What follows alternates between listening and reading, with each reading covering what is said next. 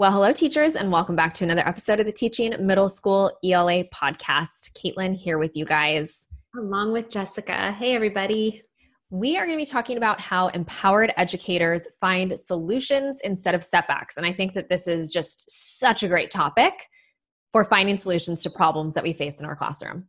Totally. And when I actually saw that we were talking about this today, Caitlin, I thought of something that just recently happened to me. I think you'll find it's funny.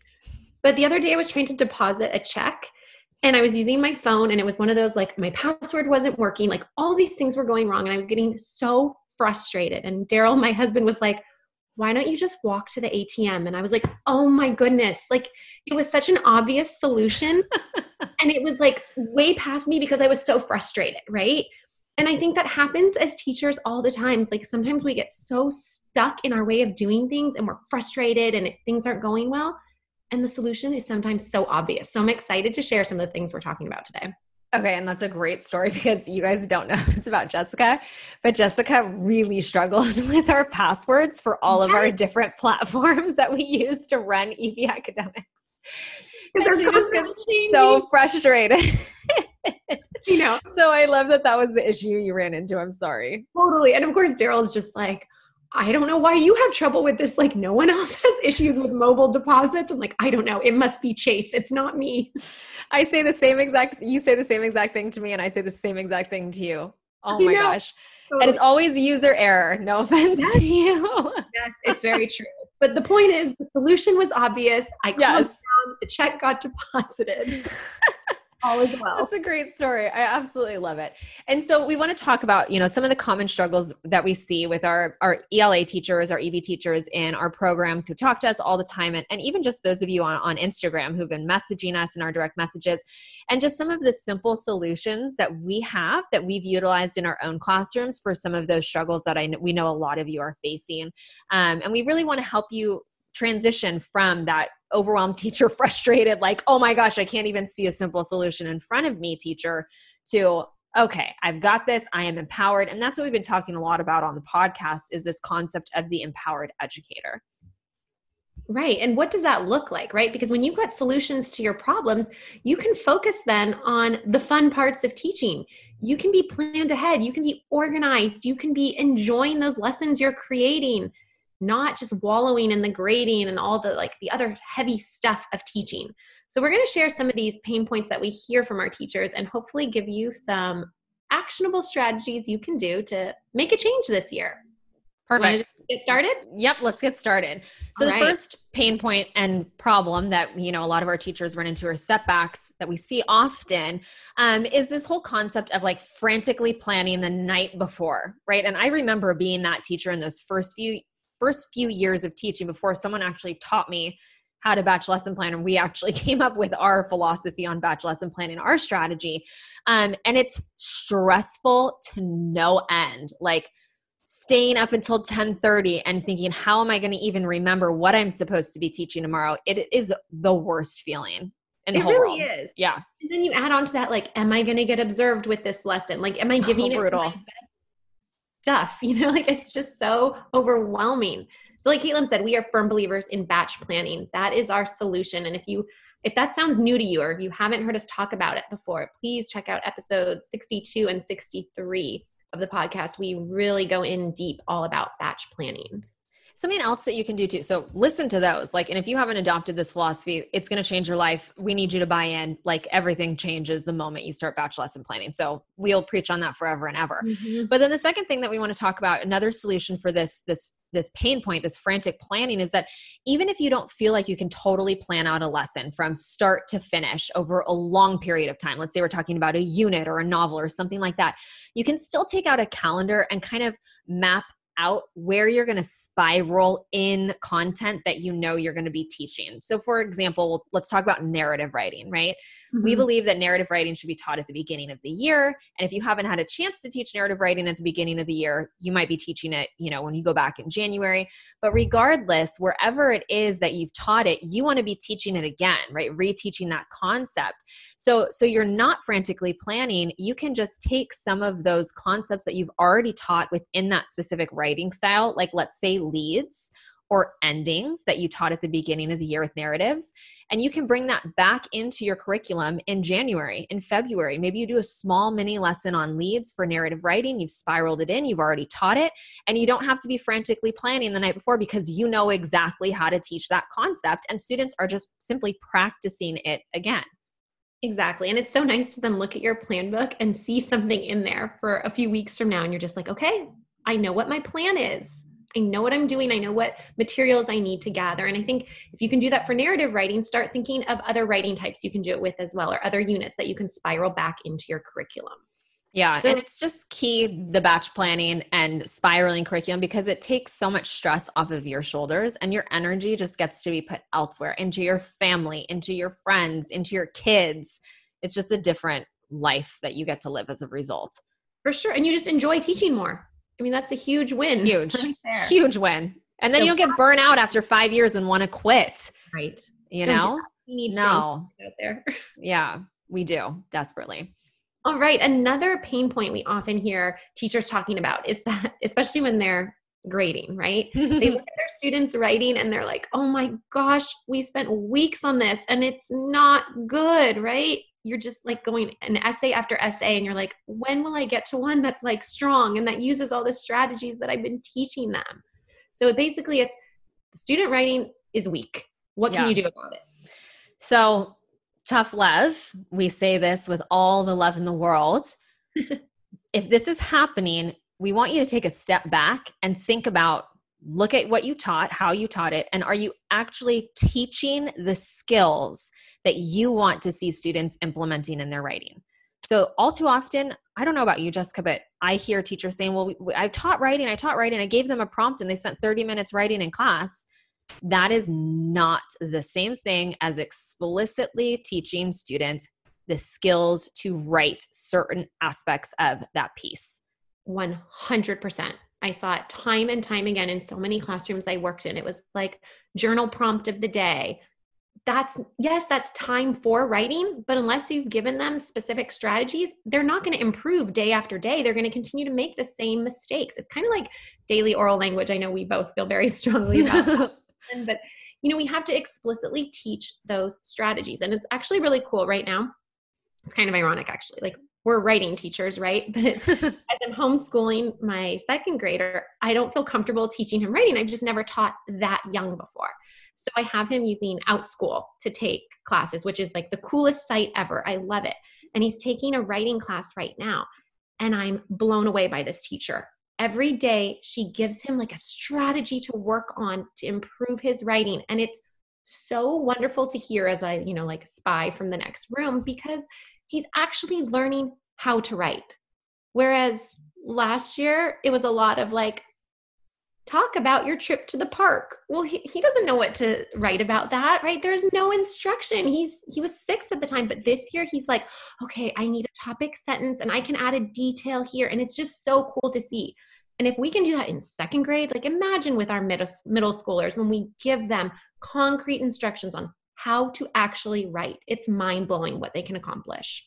Yeah. And I know like for a lot of writing styles, especially in middle school, this is pretty easily transferable, right? Like if you're teaching our EBW approach, which is our framework that we teach for literary analysis, like you teach claims, you teach premises, et cetera, right? There is this structure. And I think one of the challenges too that teachers face is especially with narratives, like how do you teach a kid how to write a story? How do you even go about doing that? Yeah. It's so subjective. And so one of the things that we teach in our narrative writing program and our narrative writing course is we break it down. Which parts of a narrative do we want our students to really excel in? So we're going to start with teaching them just about leads, and we're going to practice just leads and really hone in on that skill. We're going to write 3 different leads, and there are all these different strategies behind each part of the narrative piece that our students are going to be composing, so that when they do get to us, their writing isn't terrible. In fact, we're like, oh my gosh, that's the best narrative I've ever read. And it's because we did what? We gave them direction.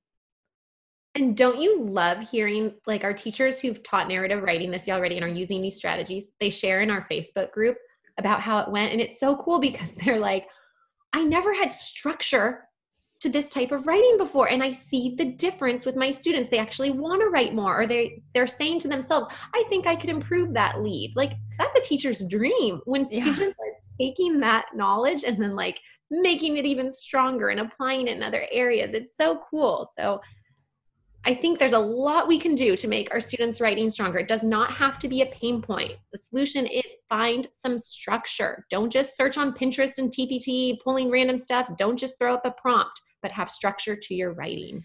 And going, like, tying this one into the previous one about planning the night before and talking about spiraling, what's great about, you know, having a very specific structure through which we teach writing and directions and expectations is that when we do go to spiral our content, our kids know, our students are very familiar. They've learned about endings or they've learned about dialogue. Well, now we're going to review that skill and even further improve upon it. So it makes spiraling, it makes planning those lessons a whole heck of a lot easier for you. Your students' writing is going to increase exponentially because they're constantly practicing those skills. And it's not like, you know, they just wrote one essay in September and we called it a day. Right. It changes the whole game. It really does. It's like once we started teaching that way with the batch planning and spiraling, I cannot imagine going back to how I did things before. No. And it I don't even know how I survived those first few years of teaching. And my poor students, I look back and I'm like, oh, I really could have done so much better with them. I just didn't know. Like, I tried, but now I see there's another way. Which, like, how interesting. I mean, we have master's degrees. You know, yours is in curriculum and design. Mine is in secondary education. We went to school to be teachers. Why were we not taught this? I know. Well, my only thought is that when we were being taught, it wasn't teachers who were in the classroom day in and day out showing us this stuff, right? Like, I don't know. It was a struggle to learn it on our own, but I'm glad we figured it out. Same. And it's not like we went to bad schools. We went to some of the best education schools in the country, and still, like, I can see why teachers get so frustrated and feel these pain points because we have totally been there. Totally. But we're not going to focus on those pain points. We're going to go back to the solutions. Well, we have to kind of mention the last pain point. Yep. So pain point, grading is taking up your nights and weekends, right? Oh, hate it. Don't want those Sunday scaries. What can we do to get rid of it? We have a ton of solutions and suggestions for this. This is my favorite one, I think. Actually, that's not true. I love all three of them, but. Okay. But these are super practical and like you can change these immediately and you're going to see results. All right. First one, give shorter writing assignments. Like, why are we assigning these multi-paragraph essays all the time for multiple class periods? And then we've got hundreds of essays to grade over a weekend. No, stop it. Crazy. Out and maybe just do a body paragraph where students are searching for evidence and then writing justification. Or if you're doing narratives, just have them write a lead. That's a way to spiral that review in. You can still grade those, but they're a lot shorter and a lot easier to grade. Yeah. I mean, I'll even give you an example with my 8th graders. 5th grade expectations are a little bit different, but with my 8th graders, they would write either 7 or 8, depending on how many we could get to with, floating days and things like that in the school year, but 7 or 8 full multi-paragraph responses to literature essays. So I'm only grading 7 or 8 massive papers throughout the school year, all year, all school year. And so those other shorter writing assignments, we might write the introductory paragraph together as a class. I'm going to give them the claim, and then in class or at home or whatever, however you want to assign it, their assignment is to write one body paragraph like Jessica talked about. Or maybe we give them the intro and 2 body paragraphs and their assignment is to write the conclusion. And I'm just grading them on that. And it makes it so much, what's great is not only does it make my grading lighter, right, as a teacher, but it also allows my students to hone in on that particular part of the paragraph, that particular skill. I kind of think of it like basketball. If you're just practicing the body paragraph, that's like you're just practicing dribbling, right? As opposed to the whole essay, dribbling, shooting, passing, the whole 9 yards, right? They're able to hone in on that specific skill with those smaller, shorter writing assignments. So important too for students that if they are able to focus on one skill, it's like there's no distractions then with all this other stuff. They don't need to remember, do I need a mic drop sentence or not? Nope, just you're focusing on evidence right now or whatever it is. Yeah, it's really helpful for them. Very. Another thing you can do is use real-time feedback during class, whether you're in the classroom or you're online. If you're online, you can have Google Docs open as students work and you can be giving them feedback during class. I think that's super helpful. But if you're giving a writing period in class, walk around, quick conferences with students. I know I did that all the time so that I would be fairly familiar with their essays so that by the time I actually did grade them, I was like, oh yeah, I've read this rough draft at least once before. I kind of know what I'm looking for. It wasn't my first pass at it. And I think that really helped speed up my grading process. Yeah. And, we can even do that when we're giving them a timed essay that's a final assessment, a response to literature and in-class essay that's, at the end of Romeo and Juliet or something like that. We can still be walking around the classroom. So often I feel like when students are quote unquote taking a test, even if they're writing an essay, we feel like we can't give them any assistance. Well, we can actually, have a little conference with them. Hey, you know what? I think we maybe should include 3 stronger vocabulary words. I'd love for you to highlight them, if we want to differentiate and challenge our students. And like Jessica's saying, you're already seeing, okay, when I look at the student's essay, when it comes to me, when it gets submitted, based on what I'm seeing right now, I know these are kind of the areas I'm going to have to hone in on and focus on when I'm grading and leaving feedback. But you can give them that feedback right then and there. Who's to say that we can't do that, For sure. All right, last solution for that pain point of grading, taking up your nights and weekends. Well, don't take it home with you. Just make it a rule. Don't take work home with you. And some of you are probably like, well, that's just not possible. Well, who says, right? If you make it the rule, fine, you follow it, right? And then it forces you to really, really use your time efficiently during school hours. That might mean putting up a do not disturb sign on your door. Or I think we may have mentioned this before, but one teacher told us, put up a testing in progress or in progress? Yeah, testing in progress sign on your door. And that way no one will come bug you and just grade during your prep period or whatever it takes. So you don't bring that bag of essays home with you and then they just sit by your front door anyway until Sunday afternoon and you just stare at them like every time you walk out the door, dreading grading them, right? Just don't do it. Totally. One of the things I remember my first years teaching, I was 22, my first year teaching in 23. And I would do that. I had 150 students. I'd wait until I got all of them to start grading them, which was ridiculous. I should have started grading them as soon as one class period turned them in. Right. But I'd bring them all home. I wouldn't touch them. I'd bring them all back to school. I wouldn't touch. And then what's interesting is I know this is your experience too, but once I had my son, my time virtually did not exist anymore. And so because I was very, very forced to compartmentalize my time and use all of my time very, very efficiently, grading became like boom, boom, boom. Get it done. Don't take it home. Be with my kid. And that, if we can, even if you don't have kids, like if you can adopt that kind of mentality of, I'm not taking this home because I want my family time, or I want my me time, or I want my friend time, and you leave it at school and you don't bring it home with you, it really does force you to be efficient and effective with your use of time while you're at school. And who cares if it takes an extra 2 days to get back to your students? Like, that's life, right? Yeah. You need to have that work-life balance. So totally. We need that time at home. And you know what's great is one of our teachers just posted something into our Facebook group, last night or this morning, about how, because of our narrative writing program, I can't remember which activity it was that she was using with her students, but she's like, I got to go play golf with my husband on a school night. Did you see that post? Awesome. I didn't. Love it. And I just remember like my first year's teaching, it was school night is school. The week is school. Nothing else exists outside of school, those first few years of teaching. And then there was a drastic shift once I started adopting all of these strategies that we've talked about for solutions to our problems. Oh, I love that she went out and did that. That's great. I know. I love it. So cool. So it's really important, as empowered educators, we want to find solutions to our problems instead of sitting there just getting super, super frustrated and full of anxiety and just snowballing into a worse energetic situation, right? If we can look at the solutions or find those solutions to our setbacks, that's where things really start to change for us in our classroom. And so hopefully a lot of these strategies that we've talked about, you can start implementing right away and start seeing some big shifts in your classroom for yourself. So with that being said, I would love to invite everybody to grab our free detective lesson. We love this one. It is hands down an EB teacher favorite, a student favorite. It's a free lesson. It's a whodunit kind of murder mystery activity. And you can go grab it for free. Go to ebacademics.com/detective lesson, and it'll be sent right to your inbox, and you could use it starting tomorrow if you wanted to.